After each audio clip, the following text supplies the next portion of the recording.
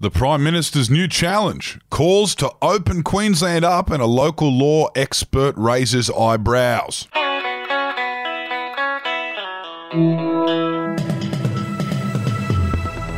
Hello, I'm Wendell Hussey, and it is the end of the week here in the Channel Country.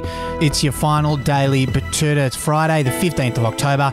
Got Clancy Overell with me here. How are you, Clancy? Doing well, mate, doing well. What's in the news today? Well, the Prime Minister, once again, he's responded to the Reserve Bank's claims that he cannot hide from a net zero future, saying, challenge accepted.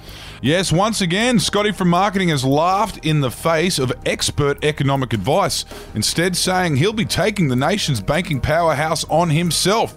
The RBA said that the nation can't run from committing to a net zero future for the sake of humanity, and something needs to be done.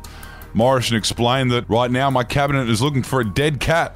Once we have found the cat, we'll throw it on the table and leave the room, and all of you, the journalists and the public, will be distracted by the dead cat, and we, as a nation, can move on to the next hurdle we face coming out of lockdown, and that is keeping mining lobbyists happy.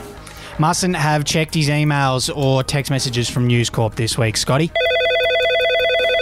Here in Queensland, and our state's tourism operators have confirmed that telling Southerners to get fucked isn't that fun anymore. Yes, after 18 long months, the Sunshine State's tourism operators have come out to say they've kind of had enough of this whole closed borders thing.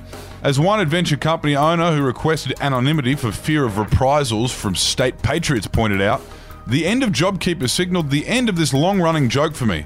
I hate the southern people as much as the next hot-blooded Queenslander, and for a moment there, I certainly enjoyed telling them to get fucked. But it's time to go back to living with them again for the sake of our livelihoods and Christmas, please. Story from the local section of our newspaper now, and the headline we printed was, it's on page 488 of the Constitution, says anti-vaxxer who hasn't read the Constitution. Yes, there's been another heated vax-related incident in Batuta Heights. The scene took place at the family-owned Mida 10 on Green Street, with a local legal expert refusing to produce a vaccine passport, telling the store's owners he didn't need it because it says so in Chapter 1V, Section 95, page 488 of the 88-page Australian Constitution. Yeah, referencing the Roman numerals there, I think. Obviously, that did raise a few eyebrows, given our founding legal document is at least 400 pages shorter than that. Thankfully, though, the altercation didn't turn violent and some bathroom fittings were exchanged, with the anti-vaxxer then told to get fucked. Quote of the daytime, and today it's a good one, from Brazil's president Jair Bolsonaro, who has announced that he will decline to be vaccinated for the COVID-19 virus, saying it makes no sense for him to do so. He explained, with regard to the vaccine, I've decided not to have it anymore. I've been looking at new studies. Why would I get vaccinated?